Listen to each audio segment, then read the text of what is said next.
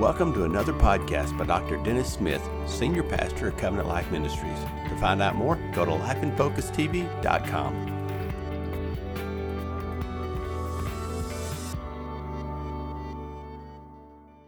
We have an enemy. We refer to him as Satan, the devil. We saw all the different names in the scripture used for the devil. He's our adversary. He's our enemy.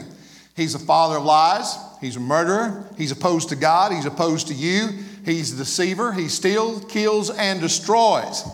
He's your enemy, and he has certain tactics, certain strategies that he uses to try to pull you down and try to interfere with your walk with the Lord. 2 Corinthians chapter 2, verse 11, it's talking about the importance of forgiving someone just prior to that. But in verse 11, very important, it says, so that Satan will not outsmart or take advantage of us, for we are familiar with and we're not ignorant of his devices or his schemes or tactics. It says, here it's talked about, don't be outsmarted by the devil. Don't let him take advantage of you. Be aware that there's certain tactics that the enemy will use that will interfere with you, that will draw you away from where your focus needs to be, that will interfere with your life as a believer. So he says, be aware of that. Now, keep in mind, we always remind ourselves in this that though we are to be aware of his tactics and his schemes and everything, his power has been defeated. You understand that you're an overcomer, that through Jesus Christ, you're an overcomer. So even these things we talk about, as far as his tactics, you can win over them. You don't have to succumb to them. Ephesians chapter 6, verse 11, the Bible says, put on the whole armor of God, that you may be able to stand against the wiles or the schemes or tactics of the devil. And he describes it. He says, you put on the belt of truth, the breastplate, the body armor of righteousness. You have your feet shod with the preparation of the gospel of peace. Above all, you put on the shield of faith, the helmet of salvation. Take on the sword of the Spirit, which is the word of God, and pray in the Spirit at all times on every occasion. Put on the whole armor of God so that you can stand and resist the tactics that the devil will try to use on you. Because he is defeated. The Bible says, resist the devil and he'll flee from you. James 4:7. 1 John chapter 3 says, for this purpose the Son of Man Jesus was manifested that he might destroy the works of the devil. So through him, you and I have victory. I think that's a good thing, don't you? Don't you? Now, 5 of his favorite tactics, and let's recap over the last few weeks. We talked about one of his tactics is deception. And it's so dangerous because a person who's deceived doesn't know that they're deceived. So deception is a powerful tool of the enemy. Dread or fear is a tool of the enemy. Some of you have been hammered with that at times. Discouragement. I know that we've all dealt with that at one time or another, is a tool of the enemy. And today we're talking about distraction. Now, distraction is the lack of ability to pay attention, the lack of interest for something, you lose focus.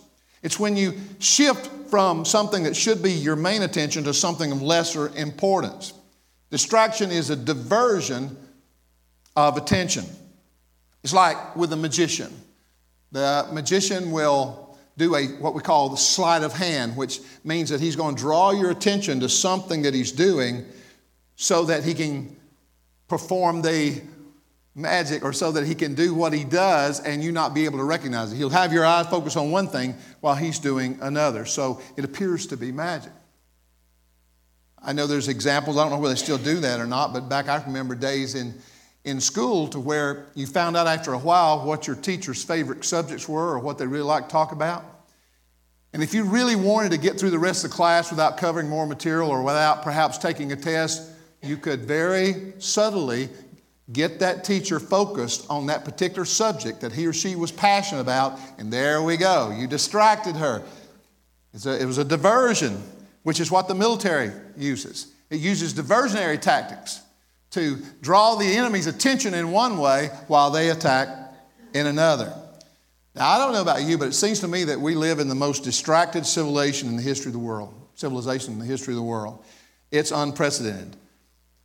The phone dings with every text and tweet and email, and we're becoming conditioned to it, which maybe is a real danger. And there's also, people can look at distractions as just a means of escape. A lot of us can identify with that.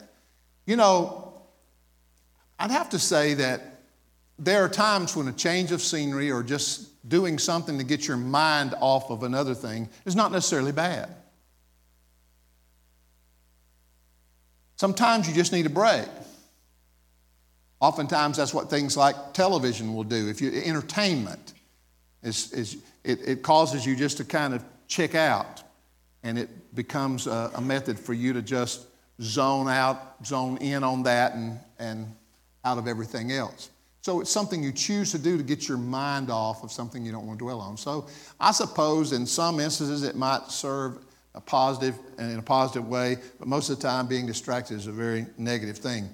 James Hopkins Health Review published an article entitled "The Cult of the Busy." And it was talking about our civilization and said it's a global epidemic, that it's destroying people's health with stress, that it's actually shrinking the brain gray matter. And it says that, and here's the amazing answer that they give. If you want to overcome this, here's what you do. Everybody listen, they have the answer. Here's what you do. The key to gaining control over your time is to do less. Wow. Such brilliance. If you got too much going on, I tell you, here's what you need to do. Do less and get rid of some of that stress. There's truth in that, I think. We have the ADD generation, the attention deficit disorder. And I understand that can be a very real thing. Chemical imbalance, other problems that are there. It can be a very real thing. I also know that it's often diagnosed, that it's misdiagnosed. But there are a lot of times that the so-called attention deficit disorder could be handled through nutrition and through proper discipline. So it's not always a sickness. Sometimes it's used as a cop-out. So it does need to be dealt with, but we do have so many children that are doing that. Why? Look at our society. You don't pay attention to anything very long. I mean, we're so obsessed with the visual. We have to be moving very quickly. This thing of going back and reading books or just meditating or even getting out and using your imagination and playing games has somehow escaped most of our children. Now it's hold a media device in your hand or sit in front of a TV and play a particular game day after day after day after day. It becomes a convenient babysitter, but all too often we overlook the fact that it may be gaining control of our children in some areas where this could be detrimental to them. So all these distractions can be harmful. There's nothing that necessarily means anything wrong with doing some of these things. It's about being absorbed with that, about manipulated by them, controlled by them. We could call it ADD, the attention deficit disorder, or we could call most of the generation today the ADD, the always distracted disorder. Now there's kind of three main ways that people can be distracted. And let me compare it to an automobile, to a car. There's the visual distraction. That's with your eyes. That's when you begin to look in the wrong direction. That's taking your eyes off the road. Then there's the cognitive or mental distraction. That's when you take your mind off driving. Has anybody ever had this happen? You know, does any of you ever kind of daydream while you're driving? You know, a lot of people like to have radio on and music, worship, and things like that, and that's good for me at good times. We are somewhat like that. We are different. She likes, if you get it, she now has the earplugs and everything, so she can rock and sing whatever, the worship songs, stay with it, listen to sermons, messages, and that's good. I like some of that, but most of the time when I get in a car and I'm driving, it's fine with me to not have any noise at all. Now, is that just a sign that I'm getting old, or what? I don't know. But for me, and I can go back several years in that and look, that when I get out and drive, particularly long distance, I like just drive, and that's when the wheels turn. I'm thinking. I'm going over things. I'm planning. I'm visualizing things. It's just a time that's what I do. And I can find sometimes, though, that things like that can distract you from what you need to be paying attention to while you're driving. I don't know whether this ever happened to you or not, but this is really weird that you can be driving down the way and you know where you are, the particular location, and in a little while it's like you come to yourself and you don't remember you don't remember that you passed that particular town or place. All of a sudden you show up. It's like you've been transported there and you don't remember getting there. So distraction, well, it could be a little bit dangerous, I suppose, in that sense. So there's the visual, there's the mental, cognitive, and there is the physical. That's not taking your hands off the steering wheel. That's letting things there. That's something that you actively do where you're being distracted. Distractions of life can dictate your decisions and it can control your schedule. It's like you get up in the morning. What's the first thing you do when you get up in the morning? Well, no, some things may be necessary. I understand that. But when you get past those necessary things, what is it you do then? Well, what do you do? Well, a lot of people, they check things. The first thing goes on is that their media device, their phone, or the computer. And check the email, check my text, catch up on Facebook, look at the news, and you kind of find yourself, just going to do that for just a few minutes, and you get caught up on it, and like an hour later, you realize you've been, flipping the screen down. This is something we just have to guard over and watch. The problem is that it all seems important to us. It seems like it really needs to be done. It's necessary. But we've tended to allow a million little things to try to do a million little things or pay attention to them and leave the undone things, the big things, what is ultimately important. We've done what seemed necessary and neglected what's essential oftentimes. So distractions, what can they do? Distractions. We know they can cause anxiety, stress, frustration. They can rob you of your time. Distraction can cause you to miss the important things in your life. It can limit your productivity. It can cause you to miss God's purpose for your life. Distractions. We have to learn how to deal with them. What do we do about that? Let's look at a couple examples in the Bible for just a couple of minutes. First of all, I want to talk about distraction by expectations, or being distracted because of expectations, demands, busyness, activities. One of the notorious stories in the Scripture that points this out, and many of you would know, is the story of Martha, the story of Mary and Martha. And bless her heart, she kind of gets a bad rap on this, I think, with many people. But she really meant well. She absolutely meant well. And most of us know the situation there. Jesus and his disciples, and usually it was not just the 12, there was an entourage that traveled with him. So it could have been 20, 30, 40 people. They had traveled to Bethany and they came to the house of Martha and Mary. And their brother Lazarus also. You remember Lazarus is the guy that died and was dead for a few days, and Jesus came back and Lazarus was raised from the dead. Well, this is the house. He visited them from time to time. It was a regular stop. So he came by and they were going to be there for a little while. So Martha's busy. She sets out to make her guests feel welcome. Maybe she drew water from the well and for them to wash themselves. She got the oven up and going, ready to prepare the meal, and pots and pans out. And all the while she was doing that, she could hear Jesus talking, Jesus and his disciples talking. And there her sister was. There was Mary just sitting there. She was just sitting there at the feet of Jesus. She was just sitting there and listening to Jesus talk. And Mary was back in the kitchen doing all the work. Now, she probably dealt with that for a little while, but then it began to bother her more and more and more. So she probably began rattling the pots and pans a lot louder and trying to get the attention of her sister, but nothing seemed to work. So the longer she stayed back there working, the more frustrated and angry she probably became. And she was listening to the crowd going on, probably having a good time, and there she was working. And in the process of that, she lost her joy, and she grew increasingly distracted and annoyed and frustrated. So finally, we read about it in Luke chapter 10, verse 40 and 41. We read the fact that she was distracted by her many tasks.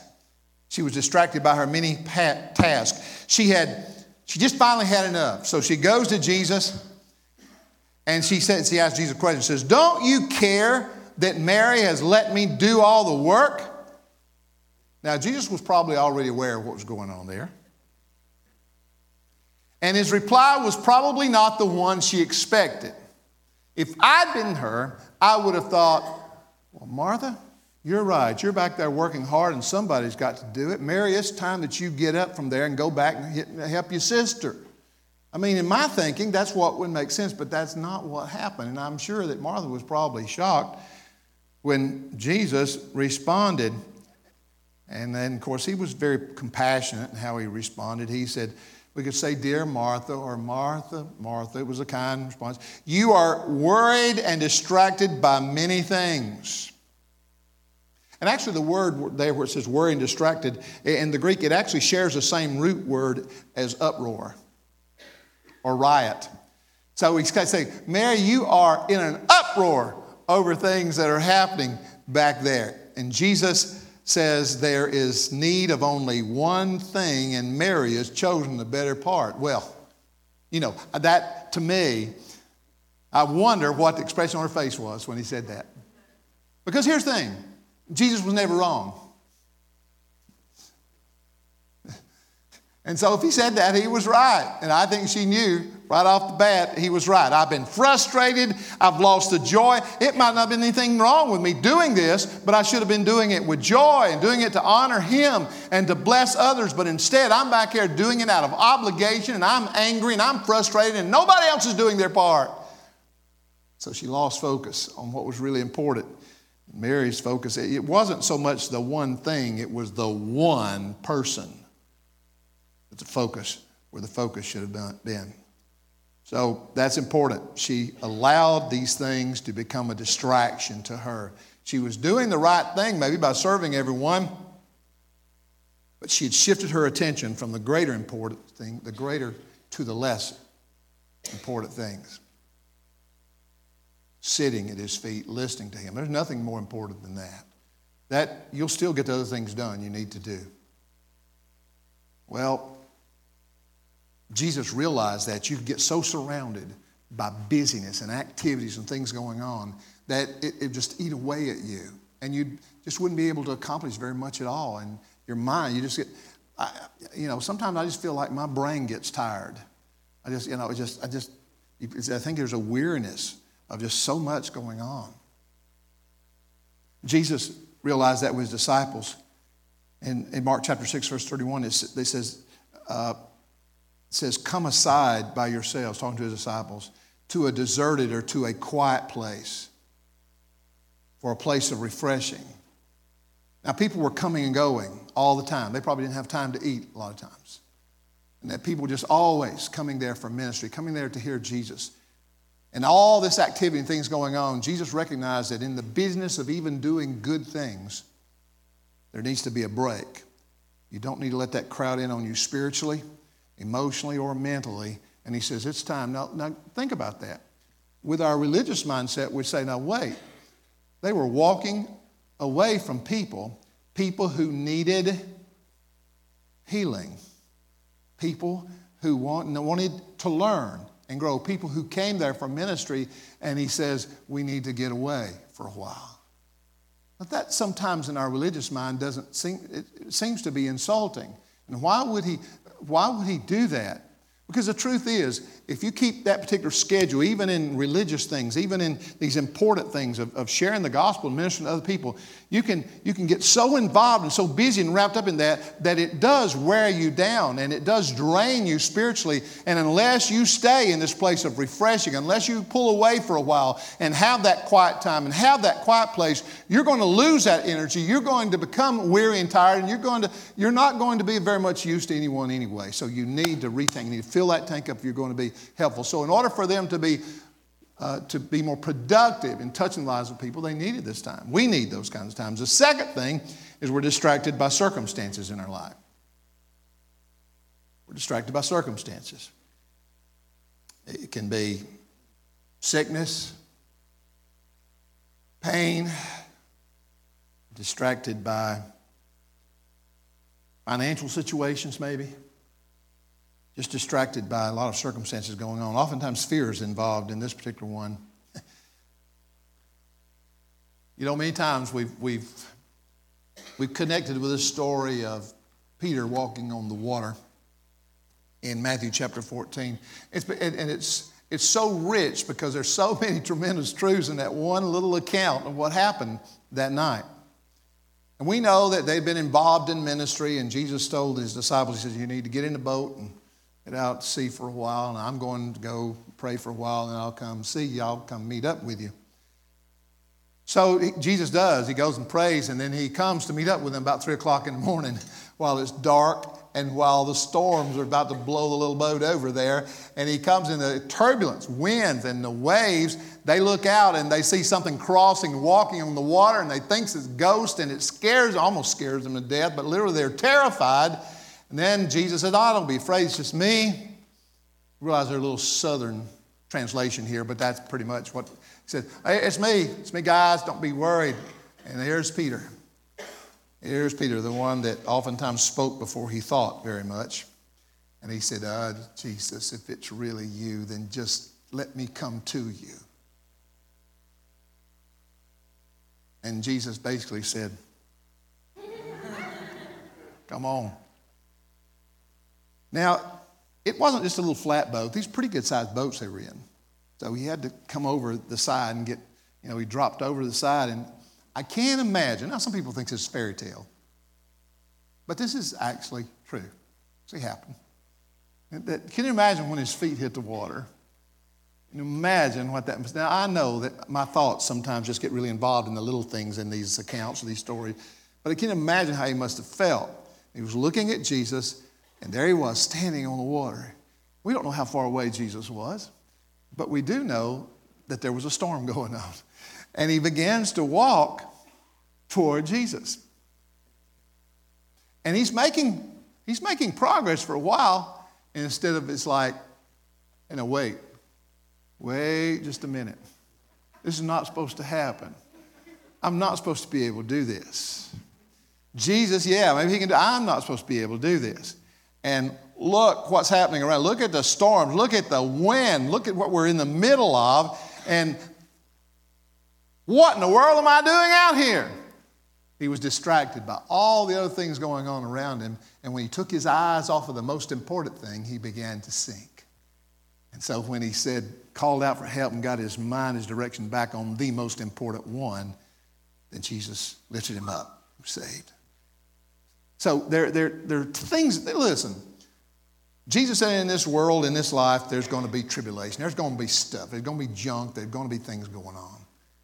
Stuff you have to deal with. Stuff you need to face. Stuff you know that through him you can overcome. It's there. It's going to be there. Things are not going to be perfect around you. Even when you come to know the Lord and serve him with all your heart, you're going to encounter difficulties, and the enemy is going to be coming against you, and the world system itself is going to be against you. But we don't cow down to that. We don't bow down to that. We just simply say, no. I know that through him, I am an overcomer. He's the same yesterday, today, and forever. So I can depend on him. So no matter what circumstance, we all face different kinds of circumstances that try to sink you, try to pull you down. But whatever circumstance you're facing, even today, I want you to be encouraged by the fact that it's trying to distract you. It's a distraction in your life, but it's only a distraction. Now's the time for you to focus on the Lord, call upon him, get your attention where it needs to be, put these things behind you, reign over them, rule over them. And you can do that. You can do that. The third thing is sometimes we're just distracted by stuff, by things. We're distracted by things, by material things, by toys, by things. And look, I believe our Heavenly Father desires to bless his children. I believe it's the Father's heart to bless his children. And I believe he's the giver of every good and perfect gift. And I believe he wants to bless you and me more than our minds can actually imagine. He's not opposed to you having things. He's opposed to things having you.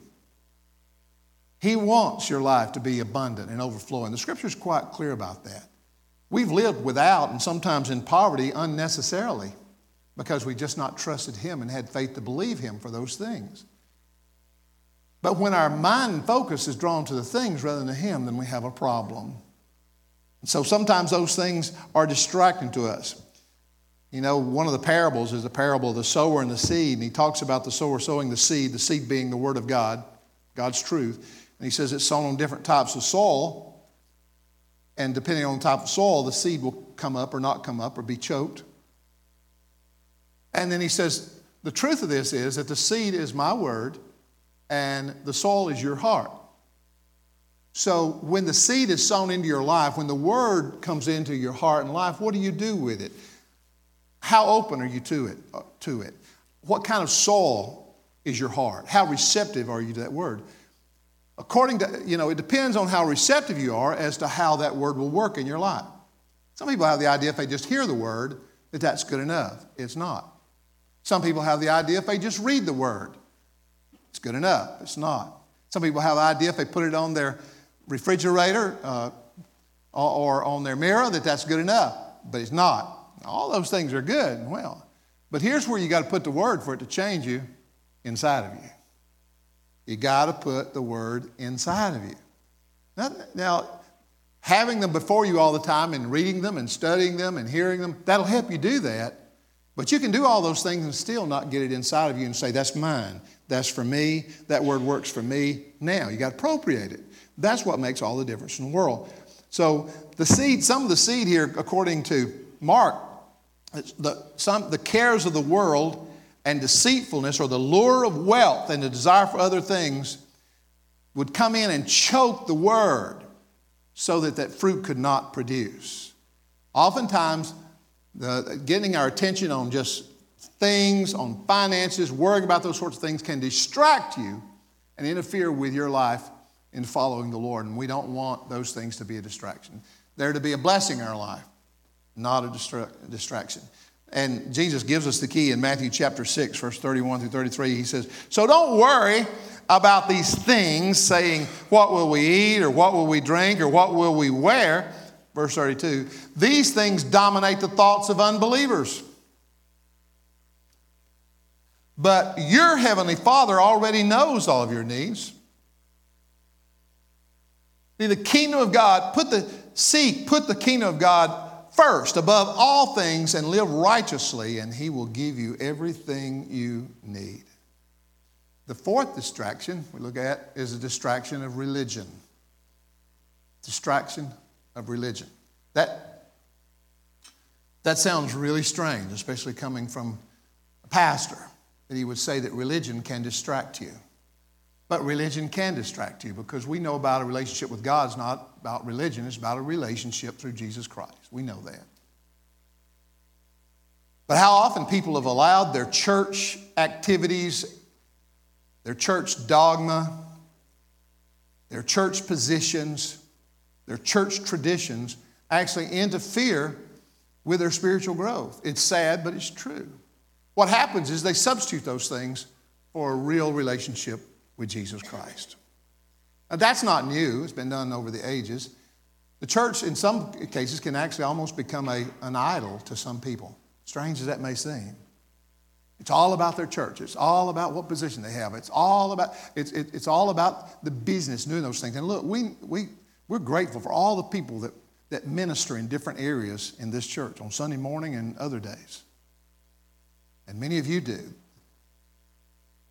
And we've got people scattered over this building. They're doing that right now. Thank God for that. Thank God for that. But we want everyone that's in those places doing that. That doesn't monopolize your mind. You're not doing that for the job's sake. You're doing that to honor him. That's all the difference in the world. Well, I've got to run the camera this morning. Or, well, I got to be in nursery this morning. Or, well, I've got to teach a class this morning. That's not what this is about. It's not about I have to. It's about I get to. It's about having a heart to serve him. It's about coming to a place where you say, Lord, I'm not tied up in just the things and traditions of mankind and religion. I want to be absorbed by a relationship with you. And when that becomes your motive in the church, it becomes delightful, it becomes a joy, and not something you dread or feel obligated to do. Well, the Pharisees kind of had a hang up there. Let's look at Matthew chapter 23, verse 13. New Living Translation. It says, what sorrow awaits, or most versions say, woe to you. It says, what sorrow awaits you, teachers of religious law, and you Pharisees and hypocrites. Now, Jesus was pretty direct. He says, for you shut the door of the kingdom of heaven in people's faces. You won't go in yourselves, and you won't let others enter either. They allowed their religion, the law, the man's traditions. They allowed all their religious activities. They prayed in order to be seen by others. It was all a religious activity to them and nothing about a relationship with God. That can happen in churches today. I know it's true. Even those of us who love the Lord and want to follow the Lord and know these things, if you need to be cautious, because you find yourself moving in that direction of where your mind is more, and the pastor has to do this, have to continually be on guard that your mind moves more toward church and the things of the church and the activities and the planning and the schedule and even the people of the church rather than Him. It's just one thing, you see. All these other things will be taken care of if you remember the one thing, the most important thing. I found myself over the years substituting preparation for maybe preparing to teach on a Sunday or some other time. I found myself that absorbing much of my time of actually prayer and time with the Lord. Because, I spent a lot of hours every week. And oftentimes I found that my attention and my purpose in doing that was just to get ready to preach and have something to share on Sunday morning. It wasn't primarily about being with Him. So it can happen to us. Everything we do in ministry has to be about Him, not about the thing that we do. It's about Him. Now that's actually a stronger statement than what some of us hear, I think. You see, they were so intent on their religion that they missed the Messiah Himself. And I read about another church in Revelation chapter 2. It's talking about the church at Ephesus. And here's what the revelator, here's what Jesus is saying through John here in Revelation chapter 2, through the book of Revelation. He says, he's talking to the church in Ephesus, and he says, I know your works, your labor, your patience, and that you cannot bear those who are evil. You've tested them, those who say they're apostles and are not, and you have found them liars. So it was a discerning church. It was a hard-working church. It was a patient church. It was a forbearing church. Well, that sounds like a pretty good church to me. And he goes on and says that you have persevered and had patience and have labored for my name's sake and have not become weary. Now that sounds pretty admirable to me.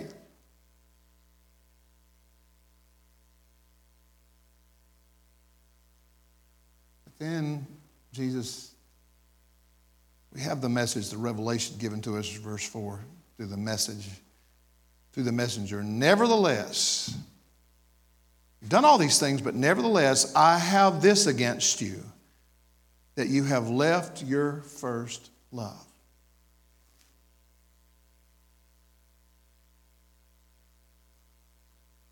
They were so busy in doing all these things, admirable things, things that you would think the church needs to be doing.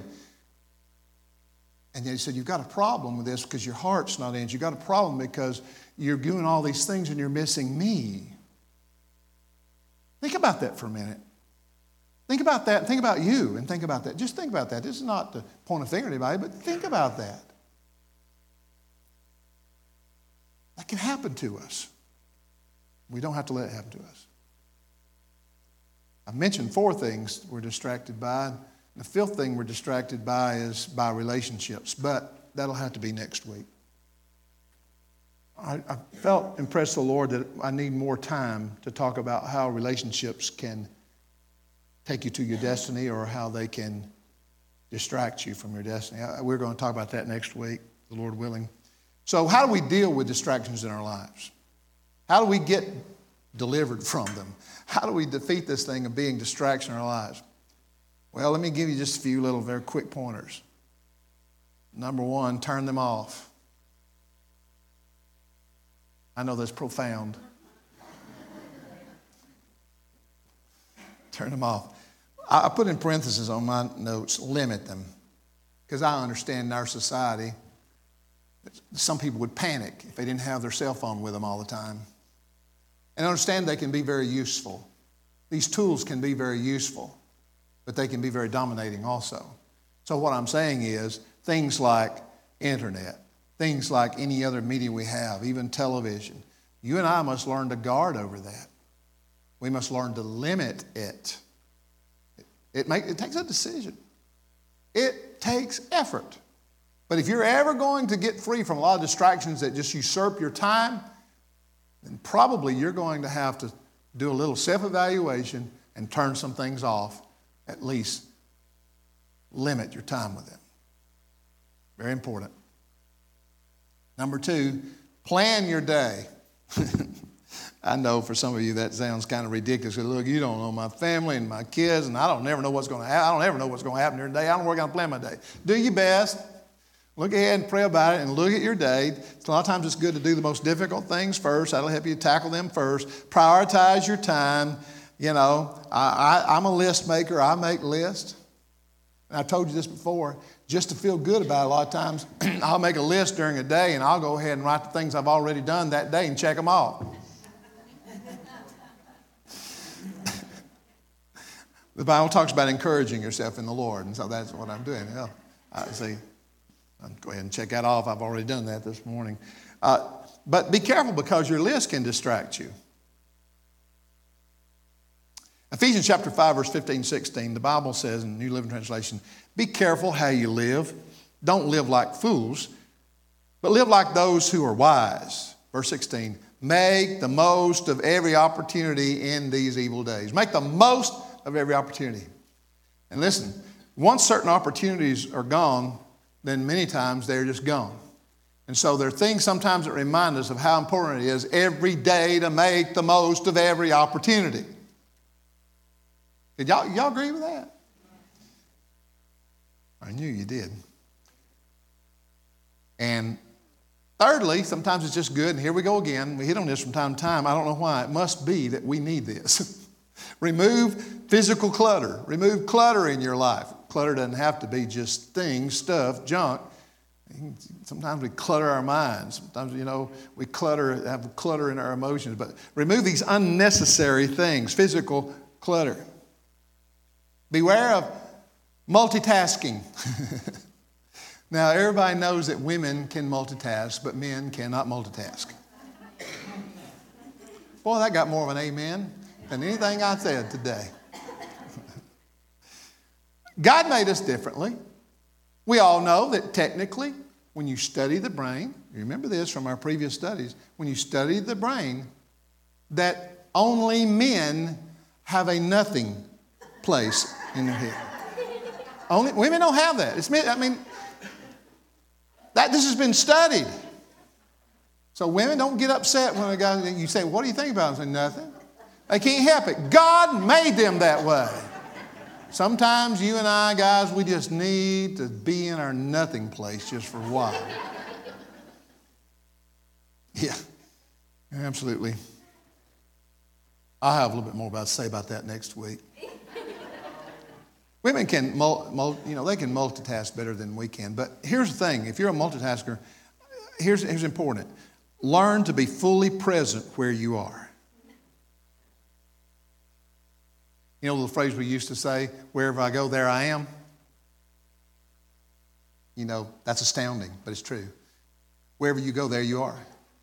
And the thing is that we can get so...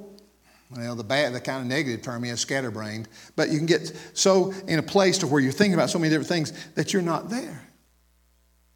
Where I identify most with that, and I've shared this before, excuse me for repeating it, where I identify the most with that is being with my children as they grew up. Oh, I cherish the time I had with the kids while they're growing up, and we had some wonderful times. I'm thankful for every one of them. But as they all got older, I began to think back and look at some of those times and realize being in the ministry and oftentimes working another job, and sometimes going to school, working another job, and in ministry. There's a lot of stuff going on while you're raising little kids. And without realizing it, you find that all these things on your mind while you are with your kids. So I realized looking back, there was a lot of times that I was with my kids, but I wasn't totally with them. Sometimes it was, Daddy, hey Daddy. They needed me to be present there Be present where you are. And this will help some of you parents. Be present where you are. Important. Well, the very last thing we'll say before we go today is, there's a lot of different ways I could put it, but I just say, learn to keep the main thing the main thing. In other words, rely on the Holy Spirit to help you. You can't do this without learning to be led by the Holy Spirit. You need that daily guidance from the Holy Spirit to help you sort through and discern and do the things that we've talked about doing this morning. We need to get up in the morning and say, Lord, I believe your word says that my steps are ordered by you. I believe that. Give me wisdom, Holy Spirit. Help me to sort through and do those things that are important today. Help me to take time with you and put you first in every situation. Holy Spirit, lead me. You're going to learn to allow the Holy Spirit to help you keep the main thing. And Jesus and a message of salvation is always the main thing. His love for others is always the main thing. Don't let the noise of the world keep you from hearing the voice of God. Hebrews chapter 2, first part of verse 2 says, looking unto Jesus. Keeping our eyes on Jesus. The Amplified Bible says, looking away from all that will distract us and focusing our eyes on Jesus, the author and finisher of our faith. Colossians 3:2 says, set your mind, keep focused habitually on the things above, heavenly things, not on things that are on earth, which are only temporary anyway. And can I leave you with this last verse, which I think is a powerful verse from Proverbs. Proverbs is tremendous wisdom and teaching in it. Proverbs chapter 4, verse 25 and 26, the Amplified Bible says, let your eyes look directly ahead. Let your gaze be fixed straight in front of you. Consider well and watch carefully the path of your feet, and all your ways will be steadfast and sure. Keep the main thing. Let's stand this morning. Thank you, Lord, for your word. Thank you, Lord. It's fun and it's challenging to look at some of these things that are just life. It's just kind of things that all of us face pretty much every day of our lives. And yet, some of these things can be used as a part of the scheme and the tactics of the enemy to try to draw you away from the things that are important and try to keep you from experiencing the purpose and the plan of God in your life. They'll eat away at your time and your thoughts. And God wants us to learn how to rely on the Holy Spirit and learn to take these practical steps to become more focused in our life. Can you receive that this morning?